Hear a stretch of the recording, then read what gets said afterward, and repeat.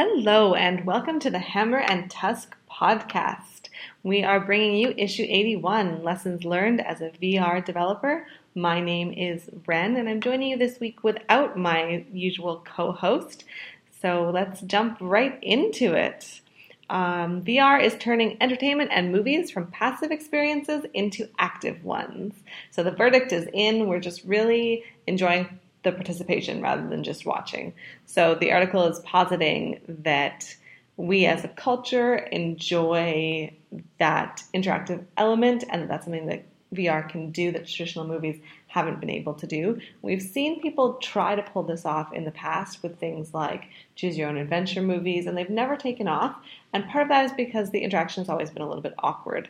So we may begin to see games and movies merging more and more as VR takes off. How virtual reality is changing the game in healthcare. So we're seeing a lot of stuff right now about VR and training simulations. So virtual simulation for training surgeons is one of the biggest things that we're seeing, and it's really starting to take off in a major way. So we're seeing some VR and some AR, but this one specifically is talking about virtual reality and training for knee surgeries. And they're actually using it already in hospitals in the UK in order to begin training new surgeons. Next up, in virtual and augmented realities, computers adapt to humans. So UX in VR is one of the most exciting things that we look at, and especially this idea of interfacing without a screen, and what do you interface with and how do you interface.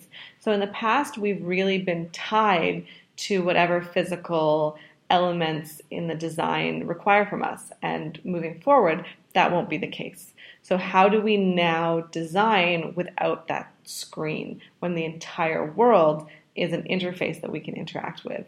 And it's really exciting for designers who are getting involved in the space, and it's really interesting to see the kinds of things that we're so used to that we want to be there. Things like tapping the air and that sort of tap motion to activate a button is something that we now consider inherent to the way we interact.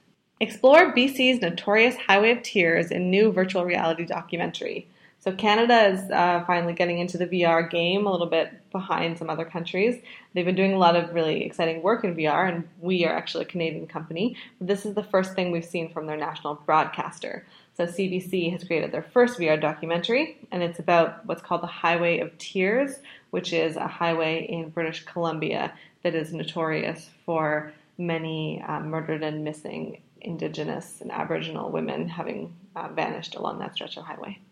Next up, virtual vacations pull out the stops to compete with the real thing. So the big question here is, will VR hurt the travel industry or will VR help the travel industry? And most people right now believe that it will help it, especially because right now VR simply doesn't replicate the real thing to the degree it would need to. So it can't replace the act of travel, but it can enhance it. It can let you see the places that you're going to see before you get there, decide what you want to see, decide what's the most exciting to you, and really give you an idea of what you're going to get when you get there. So for now, it is very, very much an aid to the travel industry, and we're going to see a lot of it in travel. It won't be for many years before we start seeing VR hurting tourism sales as people become less inclined to travel, as we have this perceived idea that the world is a more dangerous place and people are less likely to want to go around. That's when VR might sort of come into it. Our quick links. Baobab Studios raises $25 million. They're the creators of Invasion, so that's awesome. Good on them. Mel Science raises $2.5 million to make virtual lab experiments. So they're going to do some really exciting stuff with kids and VR chemistry sets. Verlaze patents color converting chip for augmented reality.